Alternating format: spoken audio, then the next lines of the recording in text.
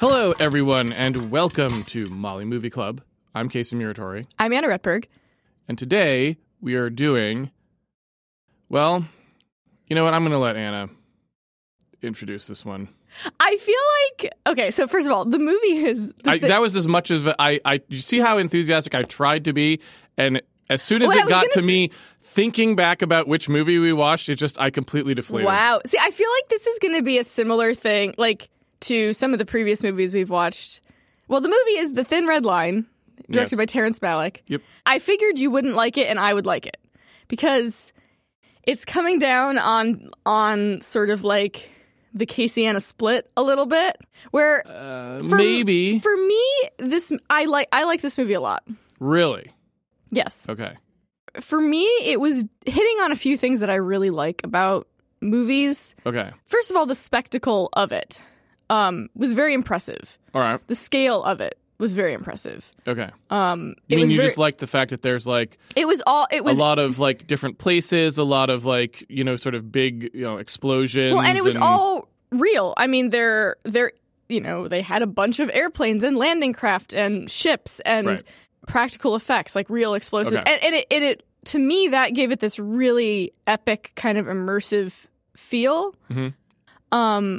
Which I always like. I like movies that feel that way. Okay. That feel like spectacles, like big, large scale spectacles.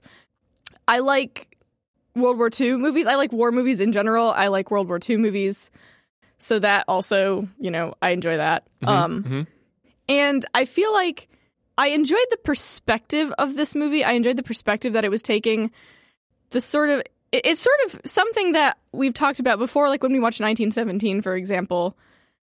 There's this sort of idea of trying to contrast beauty, sort of like natural beauty, with the violence of war.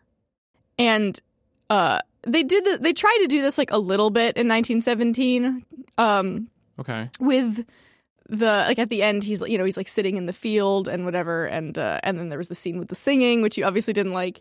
I really liked in this movie the sort of the way in which we sort of like sat in the place and that it existed outside of just the battle. We would cut to natural things like birds and animals, and it focused a lot on that. And I actually really enjoyed that kind of perspective for a war movie. Okay. I feel like that's kind of complicated, especially in this movie, because one of the central, like, inserted themes, I would call them, because the movie is not about them, but they're, like, overlaid with text, I assume because they existed in the novel. I don't know. Yeah. I didn't read the book on which this is based. I'd never even heard of the book on which this is based. So, I don't know if it was a popular book or not. It was a book that Terrence Malick obviously was interested in, I guess. Mm-hmm. But, like, one of the themes was that, like, it's just, like almost war is natural but confusing. Like, there's sort of this overt idea that, like, animals kill each other and so do we, but why, right? And I'm not going to call them the main character because I wouldn't really say there is a main character in this, but the person who we start and end the story with, sort of, he's the person who, like, we first meet and who first gets a voiceover at the outset of the story. Mm-hmm. And then he's the one who sort of has the most dramatic finish in a way, right? He has to kind of save his company, battalion, platoon. I don't know what regiment. Yeah. It was a subsection of the company, so it's not the company, but whatever that patrol was. Himself, basically. And he dies doing so. He explicitly says these things. That's sort of like the framing of the movie. I didn't dislike it, meaning I thought that was an okay thing to be talking about in a movie about war because it's interesting. I didn't think the movie really had anything to do with that. And I also thought it was weird because I'll give you an uncharitable and a charitable interpretation. I don't really come down strongly on either side of it, but the uncharitable interpretation is that it undermines that by showing nature being peaceful most of the time.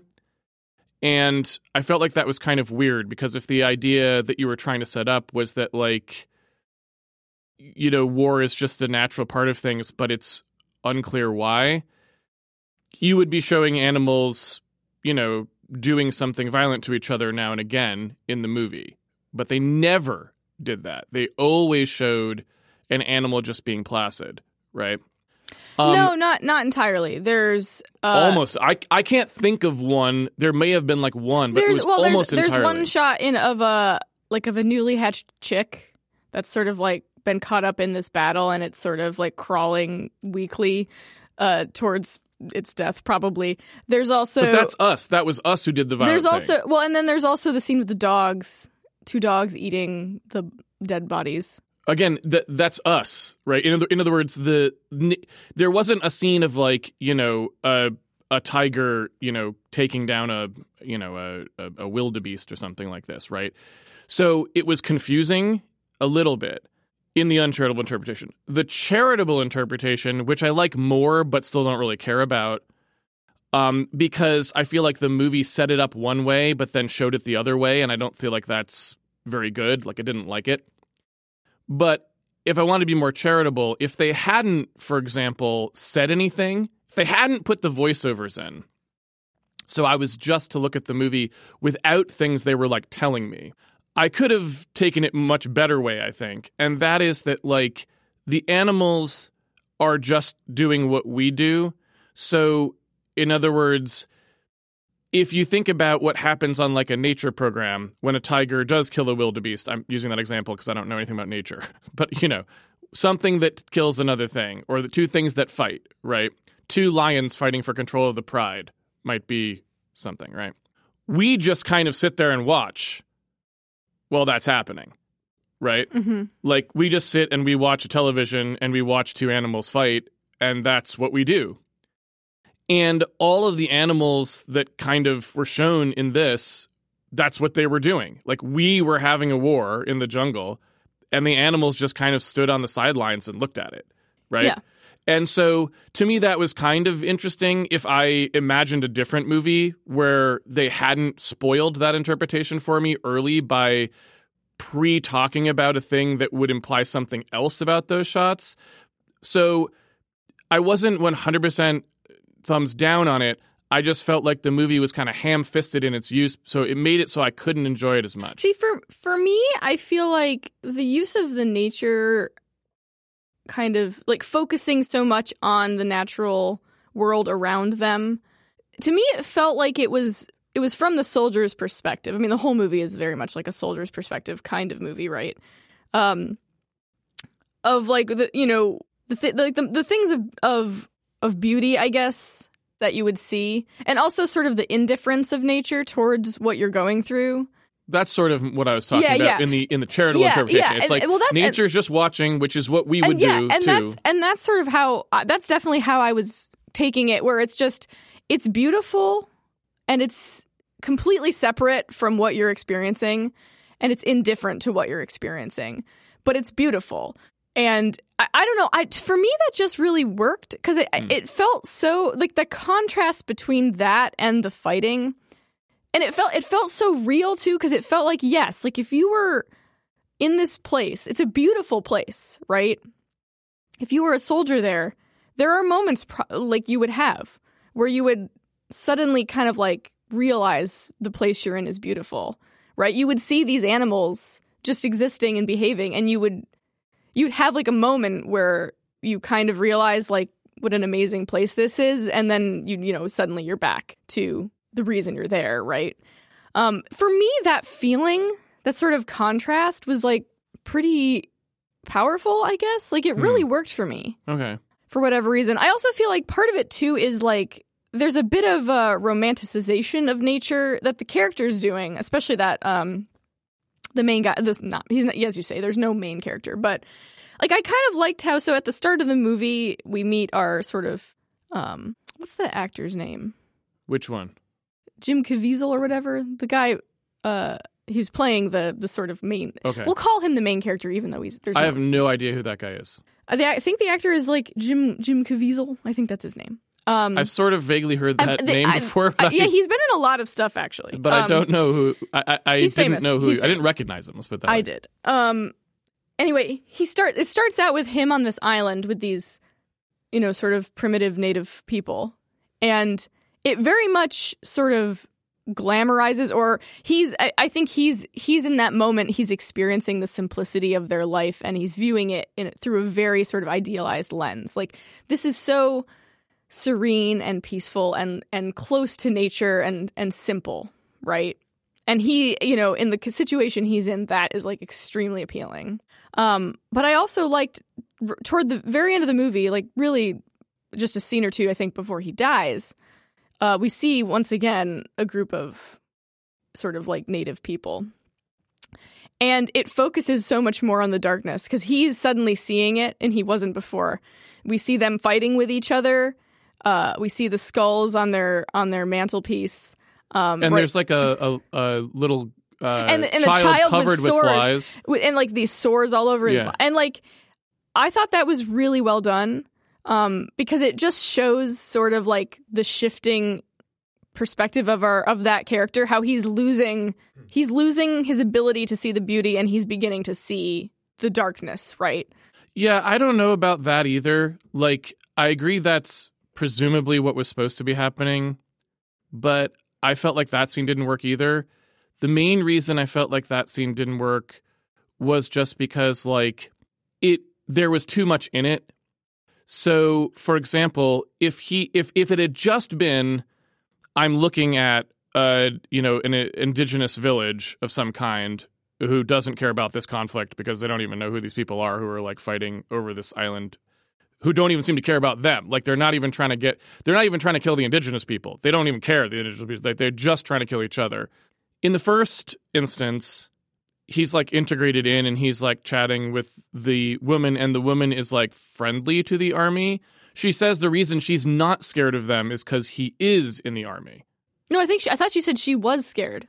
He asked if she was scared of him, and she said yes. No, she said no. The kid is scared of him, and she's not. I thought she said she was also scared of him. Okay. Either way. Yeah.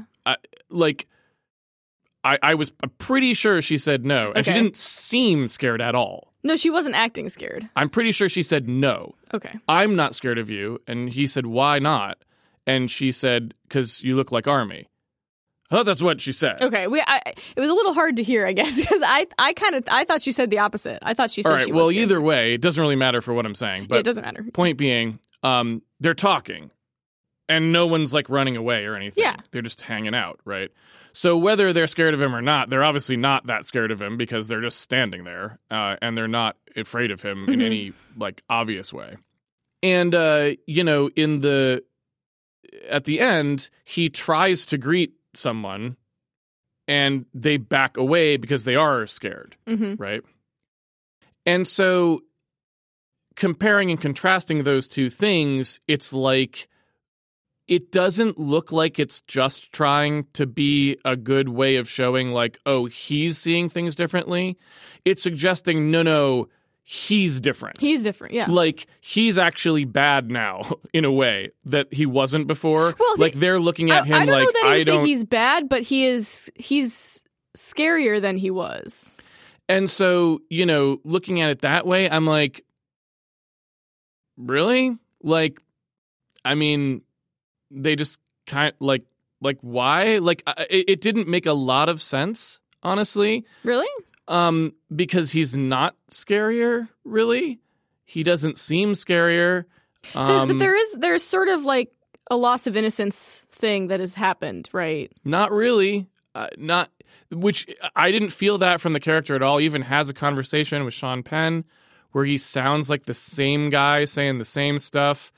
And then, when he looks at the village, the things he sees are different than the things he sees before. So it's not like he sees the same things or reacts differently. He sees different things, right? Mm-hmm. And so, I don't know. I didn't feel like it was very well done. I agree with you. I think I can sort of see what they probably were doing there, but I didn't feel like it came off. For me, it didn't come off very well at all. I think part of it, too, for me is I wasn't necessarily looking at it as... Because it's not really focused on any single individual character, it's really about a group of men, not an individual. Mm-hmm. Even, I mean, you could say that guy is sort of the main character, but he's really not. No, there's and I lots feel like of because of that, I was looking at them as sort of a group, Mm-hmm. and the things that the film was sort of talking about were not applying to necessarily like one individual. I was just coming away with this overall feeling about the situation, and not so much like this is a reflection of the experience of an individual character, right? Yeah. Because I agree, it's like that guy didn't actually change that much throughout, but none of them outwardly changed a lot in their ways of dealing with things outwardly, right? They and I actually think that's kind of one of the reasons I liked the philosophical voiceover thing, because it kind of allowed the characters to express internal thoughts that they would never have expressed. I mean, the best example I think is the higher up guy. I can't remember what his position was. Higher up in what sense? That he was commanding the Nick Nolte? the older guy. Yeah. That was Nick Nolte. Yeah. The guy was screaming all the time. Yeah. I felt Everyone like, in this movie is a famous actor. Man, the cast in this is John Cusack, Nick Nolte. They've got John C. Reilly, Sean Penn, Sean Penn. John Travolta, George Clooney makes George a cameo. Clooney. Cameo. You thought by the end of the movie you I thought know. you were done with the famous I actors know. showing up, and then George Clooney shows up. No, the cast so is like insane. they never probably because Terrence Malick had like hype going into making this. Apparently, this was the first movie he'd made in 20 years. So I'm just assuming that like everyone who was asked said yes. Yeah. So the casting director basically just like, Yeah. who are all the famous leading men? Yeah. And like, you know, Harrison Ford was busy that week, but everyone else said yes or something, right? So that Nick Nolte, I guess, is the actor. I don't know. Nick Nolte- I recognize his name. I the wouldn't guy recognize who's his face. upset that he's been passed over, he's one under Yes, John yes, yes. Travolta. That's Nick Nolte. I feel like the voiceover contrasted with his outward behavior is so fascinating for that character, where he's kind of more quiet and philosophical and self-aware inside. Like he knows that he has to kind of like become this monster of a person. Yeah, I'm the polar opposite with you on that one. Oh, really? I really liked that. I liked the contrast there of like... I liked the contrast there, but I thought it was better established by the conversation between him and John Travolta, and I thought the voiceover was really like blatant and kind of gross. It is. Honestly. I mean, I think the voiceover, it reminded me of like in comics when they have the bubble, like the sort of voiceover bubbles.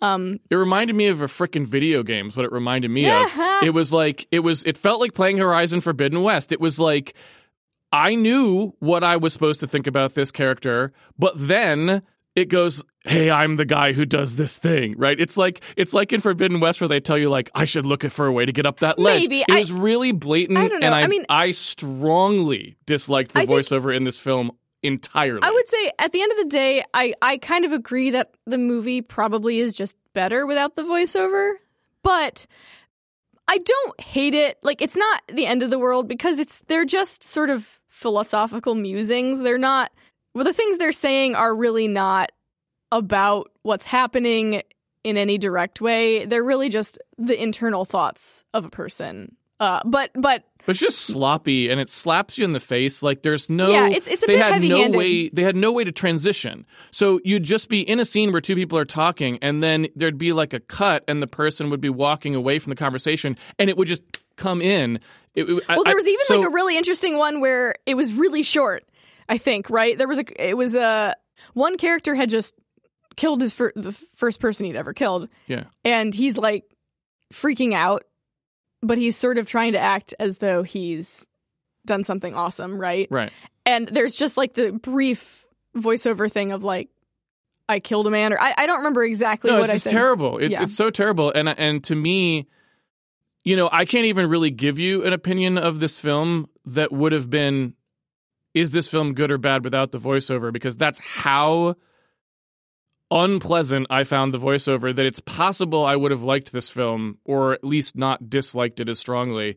Like I would have been like, oh, that's all right, if they just removed it. I really found it incredibly sloppy, and it ruined any scene that it was in with the maybe small exception of ones where there's a couple of times where they're kind of just going on a montage.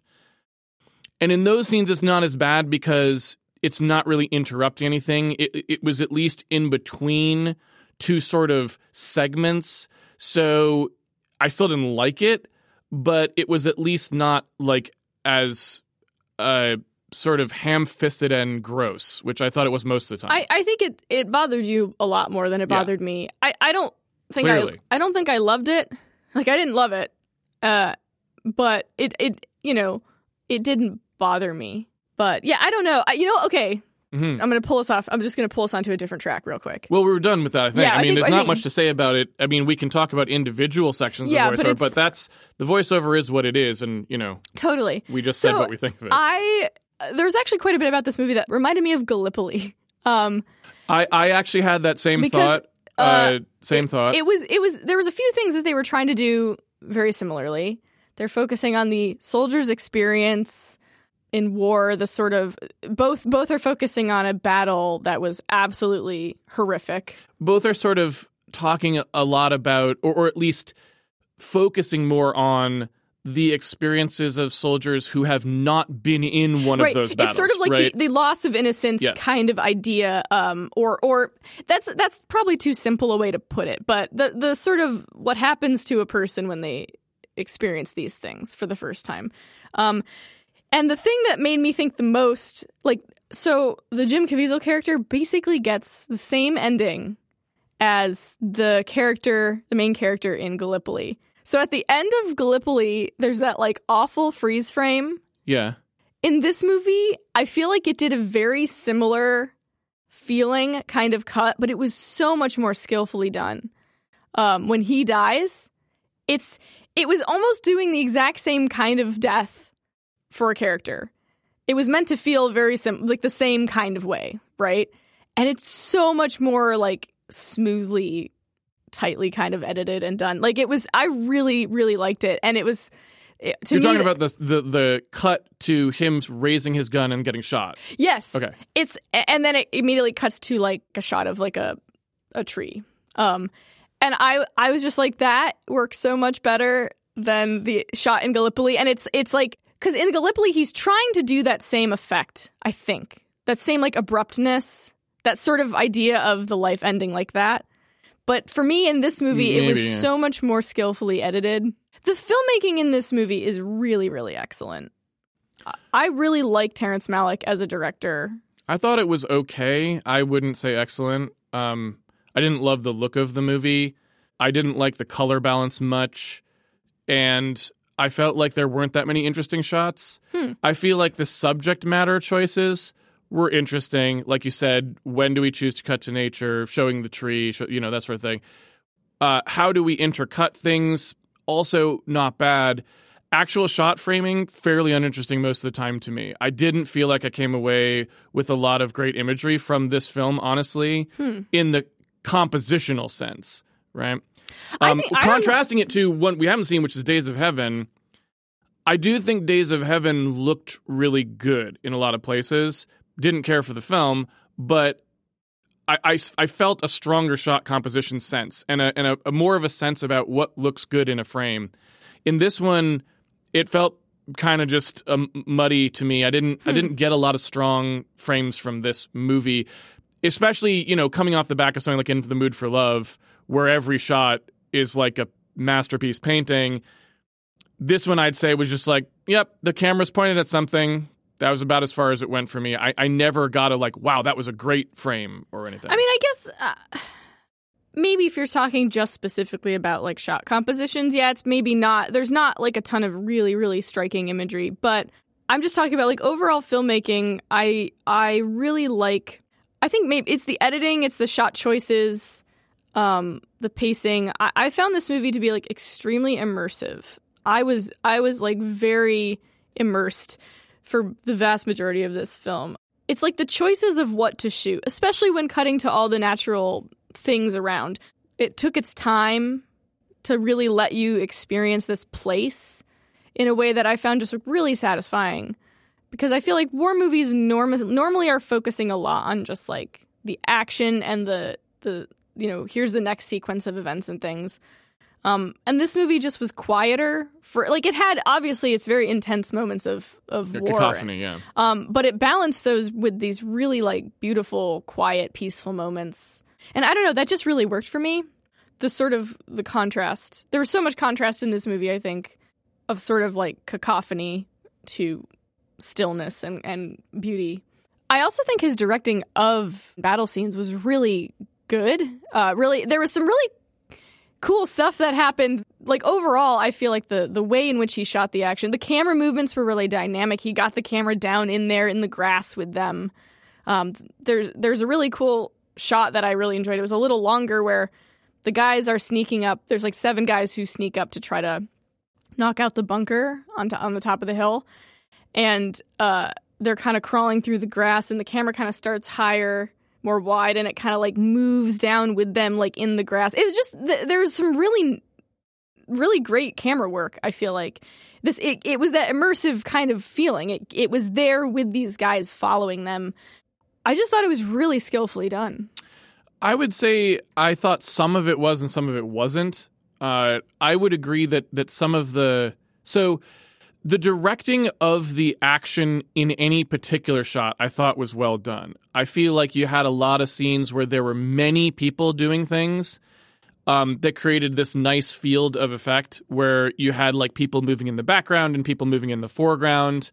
In particular, there were scenes like at various camps that, again, feel very different from a modern film where kind of everything's a blue screen or green screen, I should say, and CG and, or Disney shooting in the volume and all this crap where there's nothing happening in the background. These had that feeling of like, oh, there's this whole army is here and there's people doing stuff off camera and there's people talking over here and there's people carrying a stretcher over there. That all was very well done. And, that's a huge accomplishment because you actually had to plan where everyone's going to be and tell them all to do stuff and all these other things, right?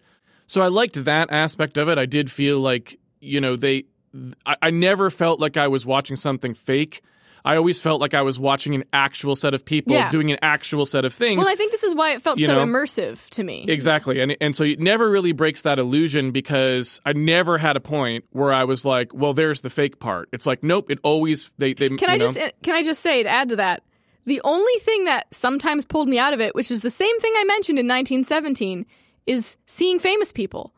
Yeah. Like, that was the thing we loved so much about 1917 is the casting for the main guys of these unknown guys. Yeah, you didn't like when Benedict Cumberbatch... And then when you see, Mark Strong or Benedict Cumberbatch, it kind of, like, pulls you out of it. And this movie had a little bit of that going when it was, like, Sean Penn or when George Clooney appears. And it just, like, pulls you out of it. Or for me, John Cusack. Because he wasn't really introduced. John Travolta, too. Like, these guys would just pop up. And all you'd be thinking is, like, hey, it's that guy. And, like, to me, that's...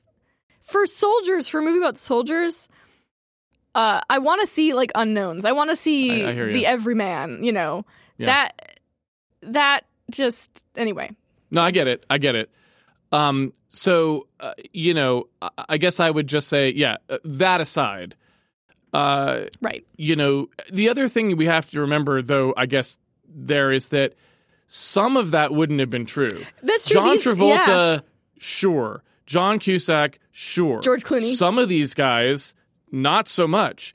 Even George Clooney wouldn't have been as famous, but like John C. Reilly, probably not super famous by 2000. You might have snuck some of these guys by.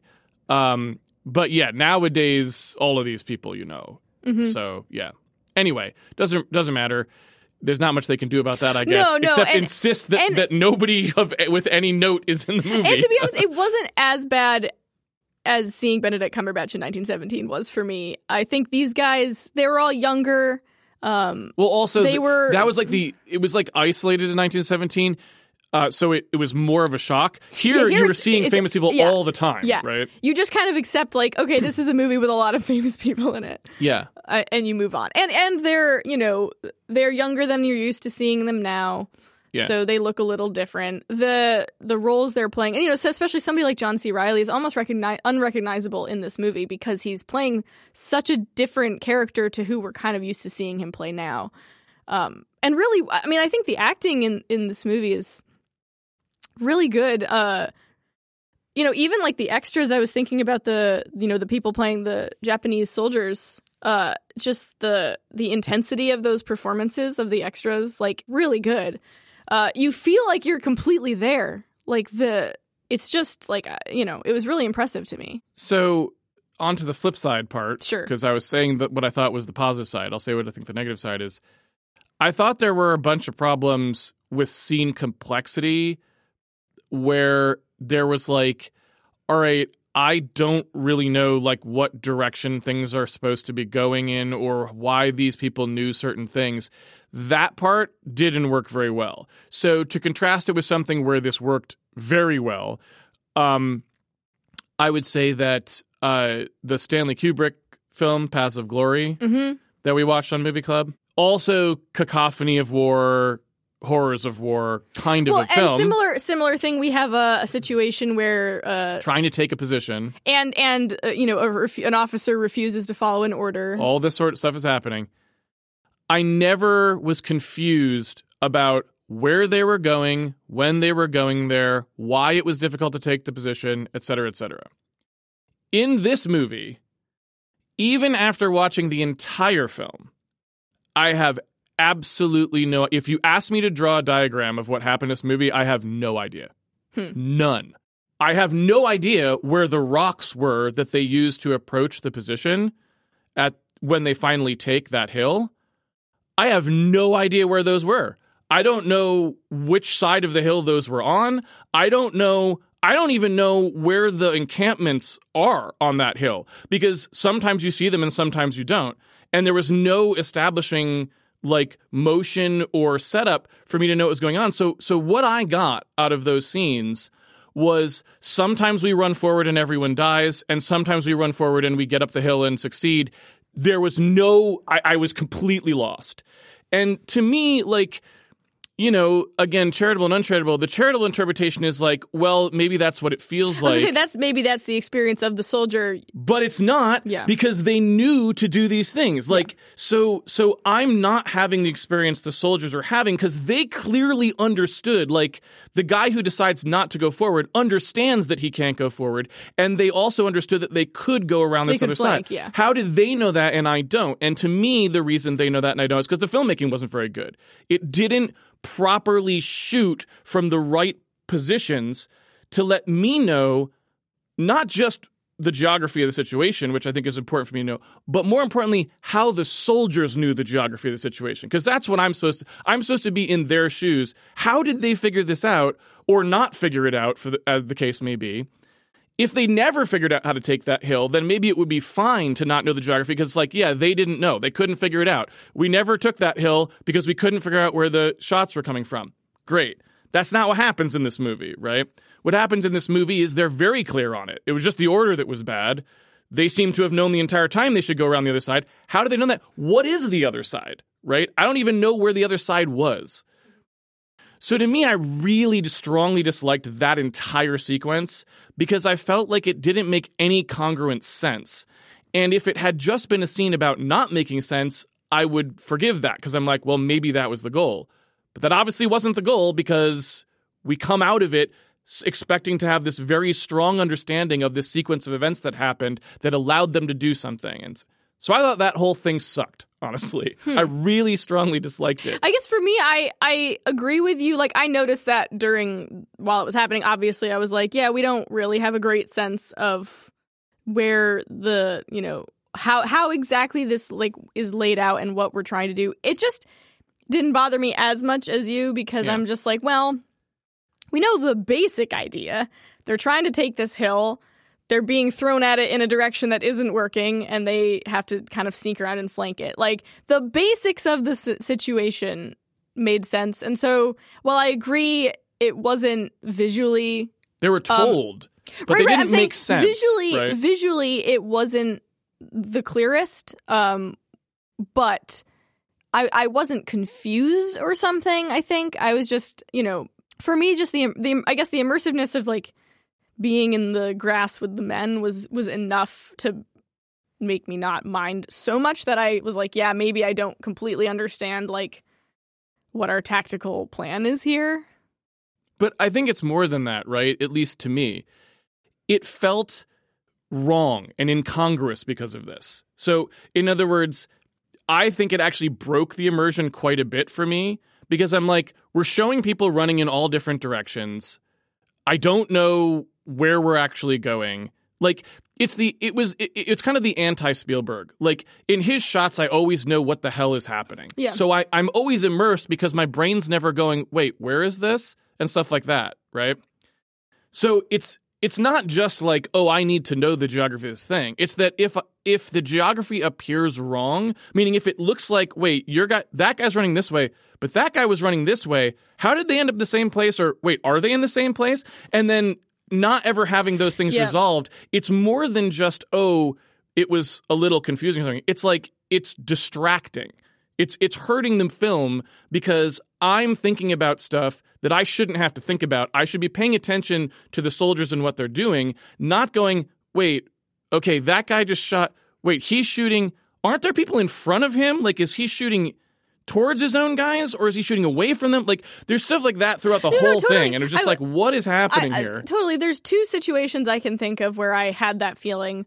One is with the scene where the one guy shoots, he sees some Japanese soldiers like carrying a guy on a running up the hill from where it looked like our soldiers were at the time. I'm like, what? So actually, because that was the scene where he was like, oh, my first kill or whatever. I actually thought like, oh, is he firing on his own men? Like, I had that thought. I'm like, oh, maybe this is like him doing friendly fire, because it was unclear. Yeah, it's so bad. Yeah, and then the second scene where I definitely felt that was after when they go up, they flank up at the top. You have this moment where they're like pinned behind the rocks, right? And it seems like they're done for. And then like suddenly they've completely taken over the Japanese camp. And I was unclear. I'm like, did they manage to do that? Well, there's also a shot in that one that's completely, I have no idea what happened. There's a time when they come up and they go, there's a machine gun bunker and they come from behind it and throw a grenade into it. I had no idea if that was one of the bunkers that was facing them shooting at them, because we've seen that kind of bunker shooting at them, or whether they had made it over the top and were throwing it into one that was facing the other way. I think my guess was that they had sort of come from the back / side. They had flanked and come back around. But I was just like... But I don't know. I have no idea. And the thing I didn't understand was how did these 7 guys go from being completely pinned to suddenly having the I have no drop? idea. And I was like, oh, maybe the reinforcements showed up. They did not. But they did not. He hadn't blown the whistle yet. I like definitely agree. Like that scene was, I like the intensity of the way it was filmed. Right. The things that worked about it that came through were definitely like you felt what the men were experiencing. Right. So I think you were there with them, and also when they started getting when they actually succeeded, it was pretty exciting. Yes. But it was like it was really good in some ways, but in that coherence, sort of like spatial coherence, like what exactly is happening, it was not very good. I felt like it had... So the reason that... This is why I say, like, I think some of the filmmaking good, some of the filmmaking bad. So I feel like there's the same problem with Terrence Malick's action direction as, for example, we see with Christopher Nolan. Yes. Where it's like, he knows what's happening in this action scene because he either wrote it a lot of the times or read the script. He has the screenplay, right? Mm-hmm. And the problem is that it seems like both filmmakers lack an understanding of what the audience actually knows about the geometry of the scene. Yeah. So in the same way that we have people going in the wrong direction or cuts between 2 different directions of motion in a Christopher Nolan film that makes it very hard to follow really where things are in his action sequences. I felt the same thing was true of Terrence Malick.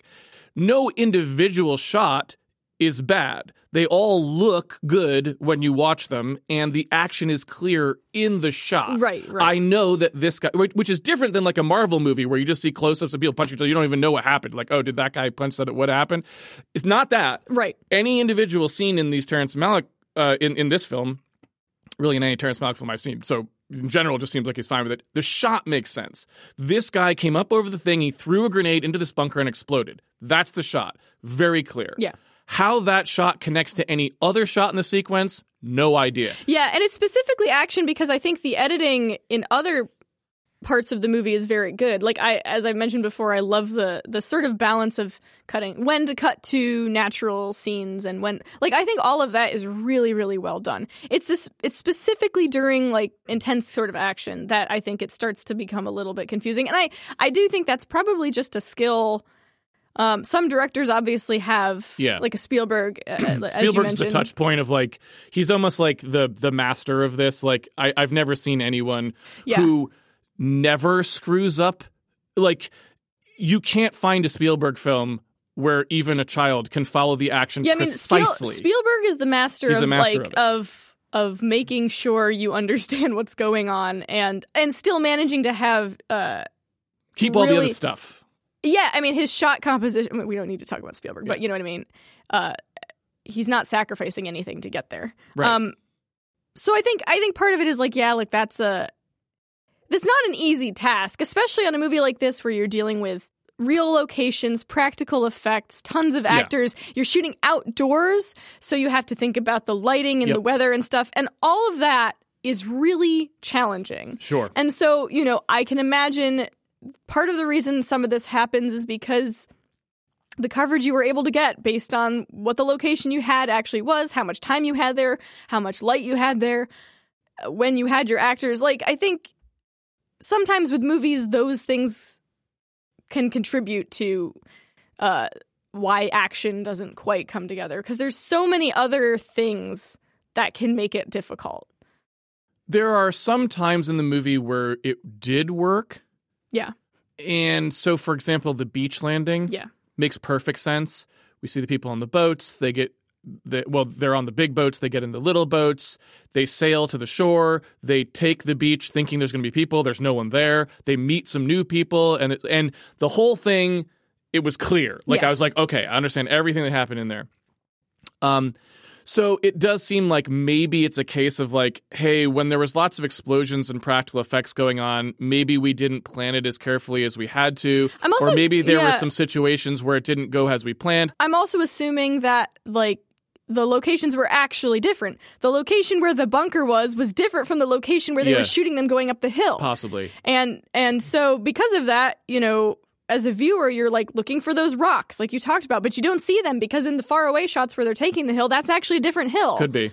And some of that is beyond the filmmaker's ability to control. I mean, if you have the budget to have an entire like naval fleet for your beach landing, you can put a frickin' rock on a hill. Yeah. Well, and also, I'm sure there's also things where it's like what you planned turned out differently than what actually when you showed up on the day. No, that's what I said. It could be that this was not their first choice. Because it could be that action sequence is not the way he would have preferred to have cut it. I'm totally going to believe that.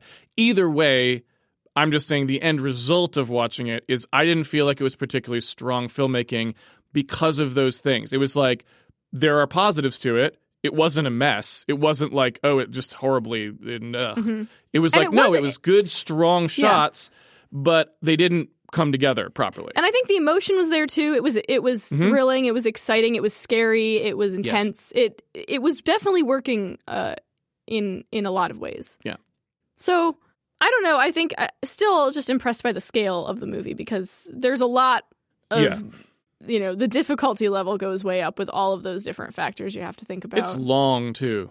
I think it's like 2.5 hours. So it's a lot of stuff. There was a lot of filming. It wasn't an hour and a half, right? So yeah.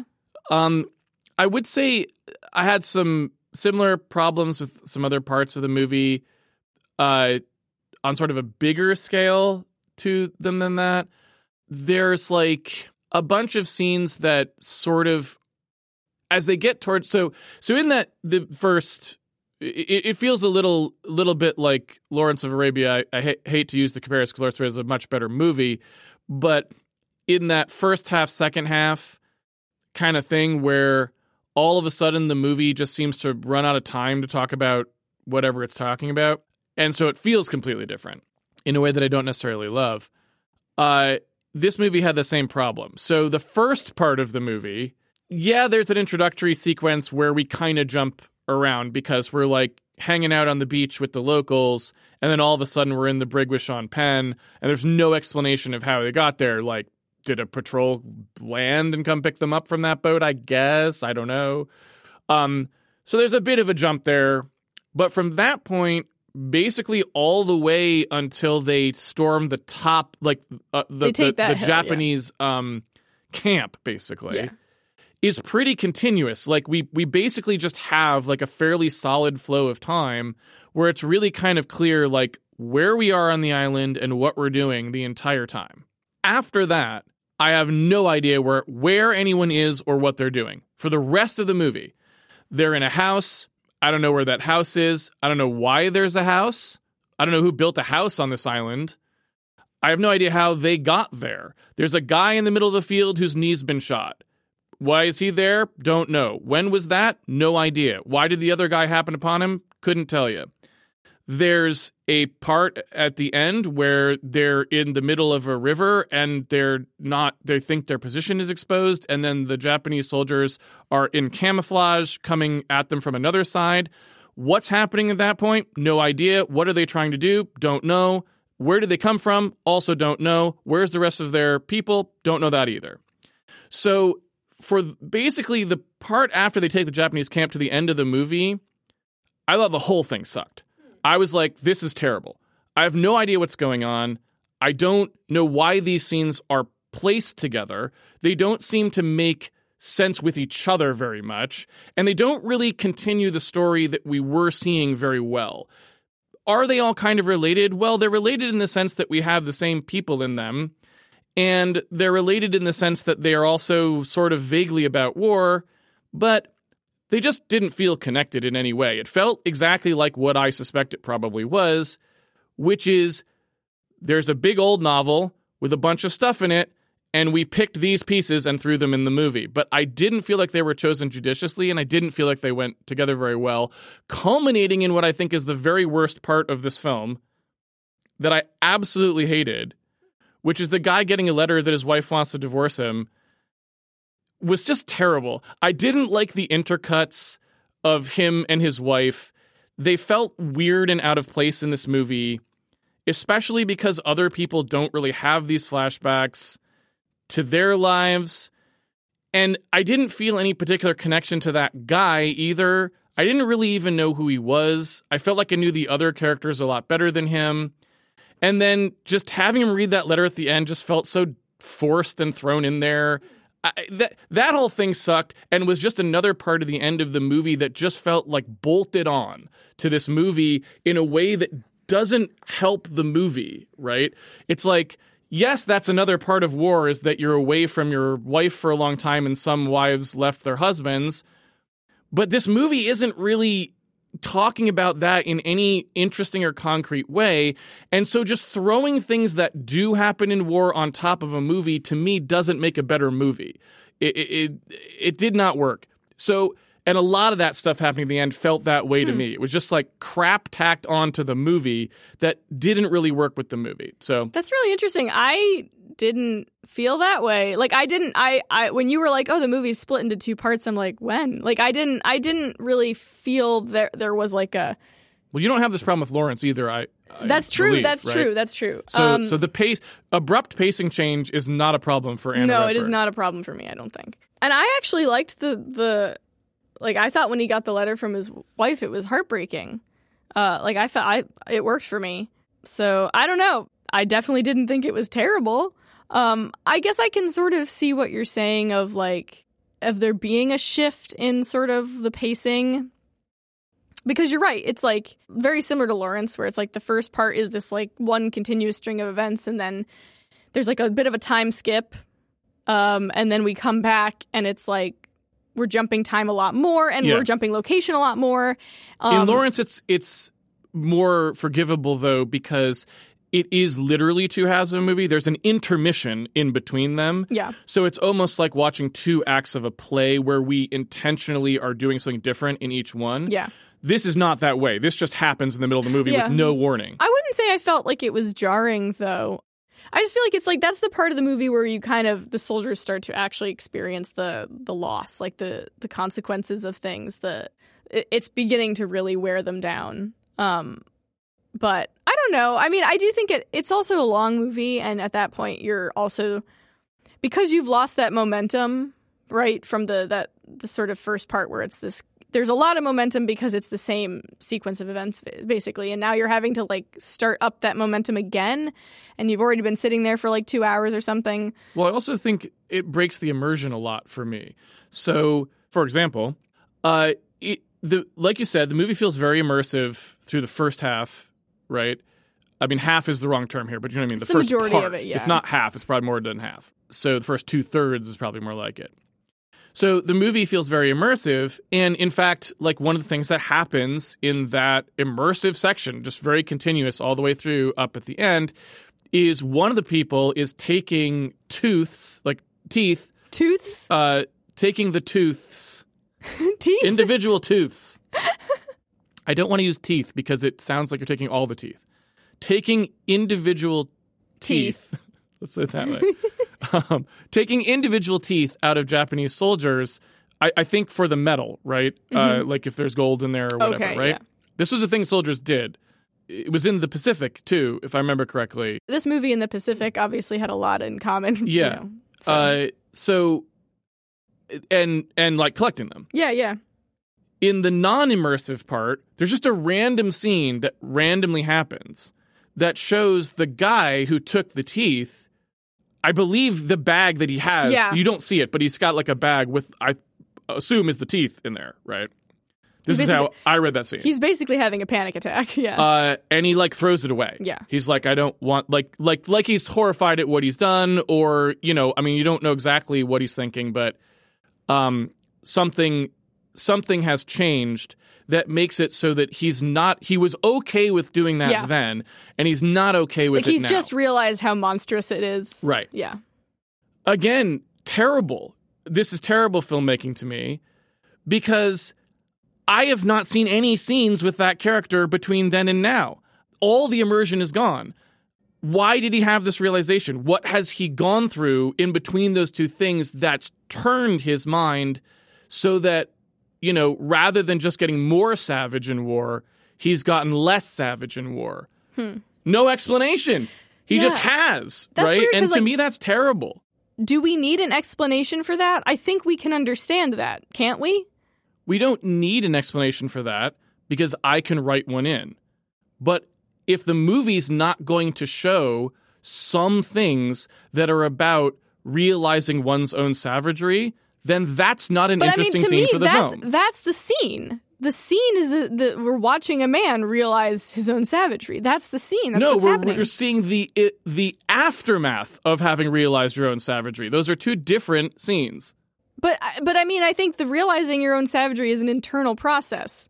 We are seeing him having that conflict coming to a head inside him. That's what we're watching. We're watching the aftermath of that.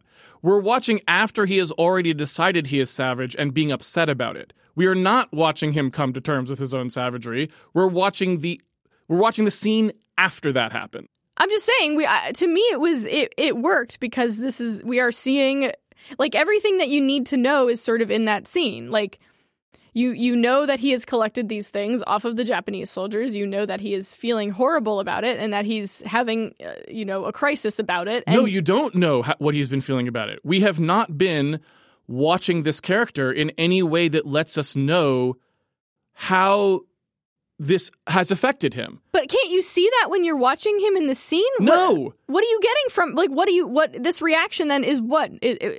What I'm getting from the movie is there is a time when he was fine taking teeth out of people, and there was a time when he was horrified about it, and no idea about what happened in between those two things. I mean, another way to say it would be, if you didn't think that was important, then a movie would just be the first 5 minutes and the last 5 minutes, and we'd leave out everything in between because by the argument that you're making, well, we can just fill in the rest. No. But it's like but if you're going to show those two scenes, you have to show some things in between them to connect them and make it feel like it happened. Otherwise, it feels like it didn't happen, and I'm just getting it feels like it just went from 0 to 60 in a snap of a finger, right? I just don't. On this particular example, I definitely don't feel that. I think because to me, it's like, I can't imagine what you would see. Like, because that's not how people work. It's not like you're like, oh, but then I saw this thing and I had a change of heart. Like, you know what I mean? It's like, it's an internal process. And I'm not sure how do you show that in a way that's like not a little ridiculous? I don't know. But the way I would describe it is that in order for a story to be good and not either just lousy or mediocre, that's the job. The job of telling a story is to... That's why you get paid. If the thing is just, hey, I'm going to write this story. A guy pulls some teeth, and I sit down. Once upon a time, some guy pulled some teeth out of a soldier. Time passed. He felt bad about it and threw them away. If that's your writing, you suck at it, right? Your job as the whole job of writing a screenplay, or any story for that matter, is figuring that out.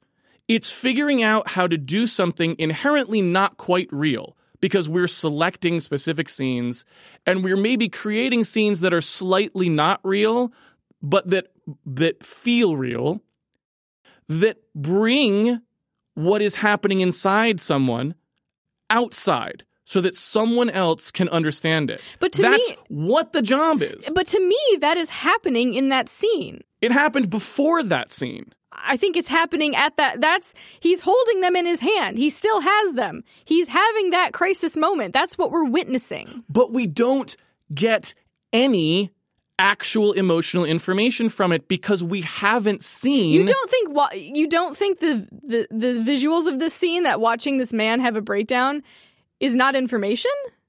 No, it's telling me what I already know, right?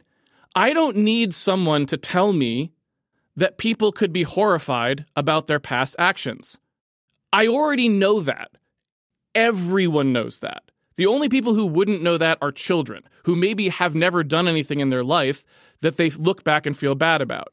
Some things you may be mildly upset with yourself about. If you've never been to war, you may never have done anything truly horrible, so you may not be truly horrified about them. But everyone knows that humans can live to regret a decision that they've made. What a story is supposed to do is connect you to how and why.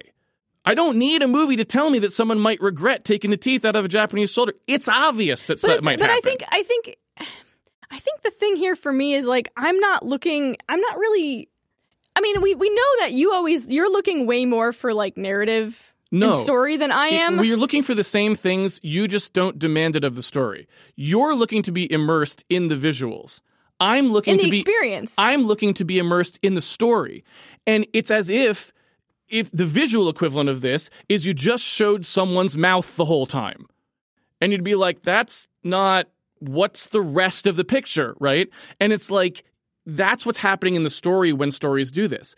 They're asking you to do all the storytelling for them. And to me, while sometimes that can be okay, in a movie that's supposed to be immersive, where I'm supposed to feel like I'm connected to this film and what people are going through, it's not okay, because I'm not immersed. You just told me, you basically just semantically told me that a scene like that is just semantically telling me character X was remorseful. And I'm like, okay, I agree. I'm not confused. I know what happened to this character, but I don't feel anything. See, that's so weird, because for me, the performance and the intensity of that moment is very effective. Like, I am feeling it. I'm completely understanding. To me, that is communicating something so difficult to communicate, right? Like a feeling. I feel like that scene is actually really effective at showing the internal crisis that this guy is having. I mean, his performance is like super intense, right? I mean, he's having a full-blown like panic attack. He's freaking out. And to me, that is probably the most effective way of communicating this concept. You've done something horrible and you now regret it. That performance is like the way you communicate that, right? But you don't know why, and you don't know how, and you don't really care because you're not connected to that character, right? But I mean, I think it's like I'm connected to him because I observe his humanity, and I feel that with him. I mean, again, if that's the case, then stories just don't need middles. Like, why do we even have them? Why do we have middles of stories if all we need to do is tell you the ending and you fill in the rest, right? I mean, I guess this is just a small moment with a small character. It's not a big part of some overall plot or story. It's one of the small sort of intimate moments we get with these characters. That's all. It's just. No, but there's ways to do this well and ways to not do this well, right? In this movie, we do have it done well in a couple other places. For example, although I didn't really care much for it, the interplay between Sean Penn and Jim Caviezel, I think, is done correctly. We see them at different points in their relationship having discussions. We see where each character is at. And when Sean Penn is kneeling over the grave that they hastily construct for Jim, he says, "Where's your spark now?" And you know exactly what that, like, it totally connects. But I mean, I think... Right? Hold on. No huge dramatic performance, no, like, hold on him or anything. It's just, like, a little bit, and you're like, I totally understand what he means by that, where his character's at, what this death meant to him, right? And I didn't care that much about their subplot, so I can't say that it's like the greatest thing ever, but it's there. It's in the film. If you had instead just had none of that happened, and the only thing that happens is in the movie randomly, Sean Penn is kneeling over the grave and says, "Where's your spark now?" That's it. It would have been way worse. And that's what happens with the guy with the teeth. It's as if you removed all of the conversations between Sean Penn and Jim Caviezel and still expected you to understand that grave scene in the same way. It doesn't work that way. It's hollow when you only have the ending. I mean, I guess, to me, it's like those are two... It's hard to compare those moments because one is, like, a big part, it's like a major through line of the whole story dealing with one of our like main characters, where this is just like a small moment with a side character who we haven't really seen much. So it's like, to me, they're kind of different. It's kind of hard to compare those it's two. It's not. The reason you feel that way is simply because they did the work in the first one and not in the second one. It's a incredibly minor part of this film. Sean Penn and Jim Caviezel talk to each other a mere 3 times. And it occupies all of maybe 8 minutes of the runtime of this movie. It feels bigger because they did the actual work of telling a story. In the other one, they just didn't. That's the only difference. It's not bigger or smaller. I guess to me, it was an effective moment at communicating like just a small sort of like piece of war. Like here's like it's almost like a little bit like of a vignette or something. Like here's like one experience that a person might have. And like that kind of thing is just spattered throughout because it's like, if we're to have an accurate sort of representation of war, right, we're going to need to see men having these moments. And you don't necessarily need to see the entire thing to like understand what's going on and have empathy for them, right? Because you can't spend that amount of time on every character. If you want it to feel sufficiently sort of like big and epic, you need to have a lot of guys. And over the course of a 2.5-hour movie, you can't give all of them full attention, right? But you can give them moments. But that's your job, again, when you're writing this, is to determine which things need support and which things don't, right? I guess I just feel like that scene is not a great example because for me at least, it worked. It was emotionally effective because the performance was so intense. And it was clear it was a small sort of experience, right? It was like, we're just talking about this one sort of experience, right? This experience of regretting a behavior, regretting something you did in the heat of the intensity of the battle that seemed kind of okay at the time, but then when reflecting on it, seemed kind of fucked up. And so for me, as just a small sort of like representation of that little experience, right? That experience that an individual might have, I think it was effective at communicating that. I guess we're just going to disagree.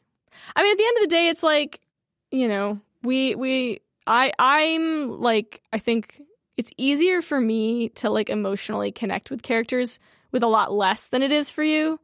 Like the act of seeing someone in so much emotional pain and distress like that guy was effective for me on its own because that triggers inside me like a reaction. Right. To me, it's just like reading a news story. See, it's yeah, like it's like reading a newspaper where it's just like a man, you know, area man was upset because he had pulled teeth out of a Japanese soldier's mouth and then later regretted it. That's all that scene feels like to me. No connection to the character at all. So I feel like right?